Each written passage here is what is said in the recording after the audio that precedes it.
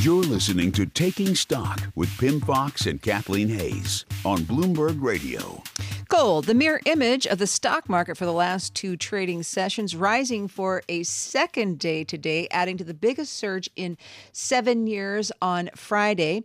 The fallout from the UK's decision to leave the EU is boosting the demand for gold as a safe haven after many factors have been boosting it so far this year. Will it continue? What does it mean for some of the gold companies like Barrick and Newmont Mining?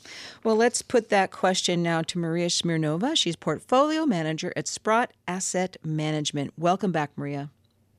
Hi, Kathleen. Great to be here. Well, gold. How long will this Brexit impact last? Is this, everyone's kind of trading fast and furious? Maybe you had a position you had to cover one way or the other, so you're buying or selling gold or whatever it is, or is this really going to cement this trend higher in gold for a while?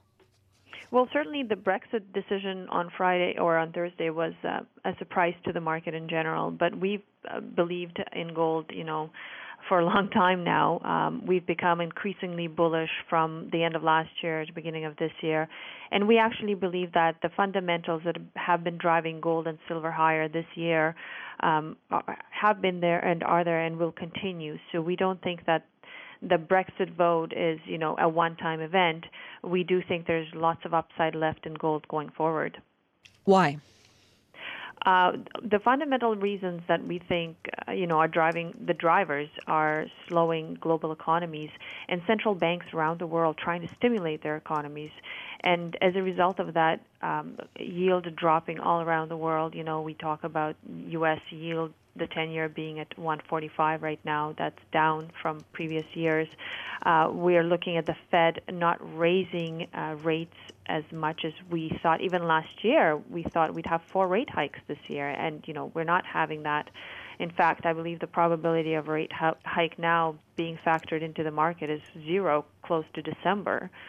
So a lot has changed from last year, and the outlook for the global economy is quite different today than it was, even 6 months ago. And those things are the fundamental drivers for gold right now. So how do you characterize the fundamental view of the global economy now compared with 6 months ago? What is your view? And I think what you're referring to broadly isn't just your view, but how you perceive the view of all the investors around the world who are helping to fuel this gold rally. Right, exactly. We think that the perception is, has deteriorated in terms of the growth prospects of the world. We talk about China. We talk about the U.S. is the bright spot in the world, right? The economy is growing at 2 to 3%, let's say, but it's I would say it's considered tepid growth, right? It's not robust growth. And like I said, the Fed has been signaling fewer rate hikes this year, and that's had a tremendous impact on the markets and how the markets view gold.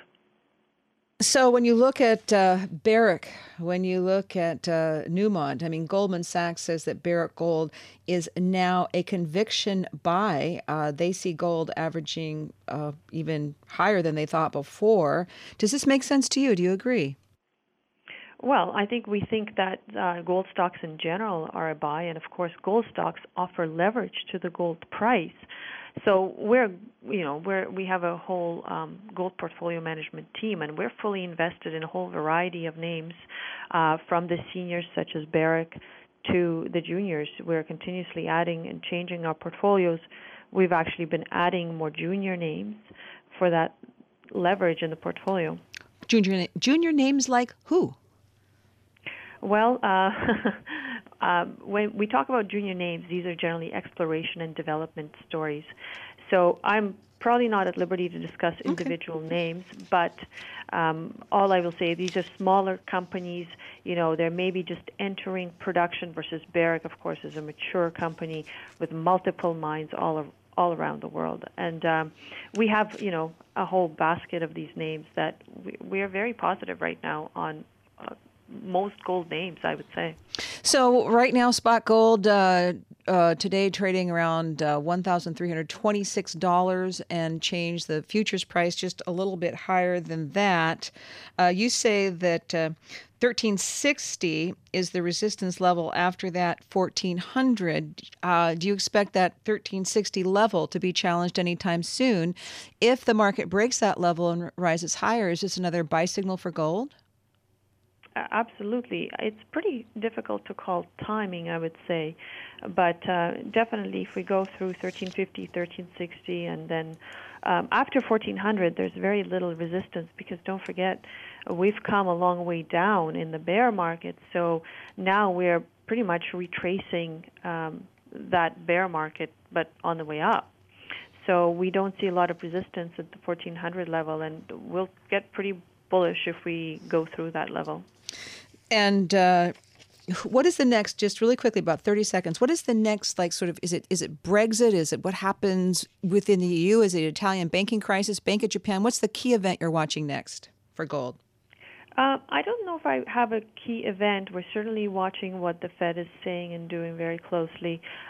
We think that Brexit and that the outcome of the vote will take a while to be digested by the markets all around the world. We're watching volatilities around the world. We're watching currencies. We're watching a lot of factors, correlations between various factors. We're watching out for contagion. Basically, if there is contagion and it spreads and we have a financial crisis, that could affect our outlook. Okay, Maria Smirnova, thank you so very much. Portfolio Manager, Sprott Asset Management, joining us from Toronto. I'm Kathleen Hayes. This is Taking Stock on Bloomberg Radio.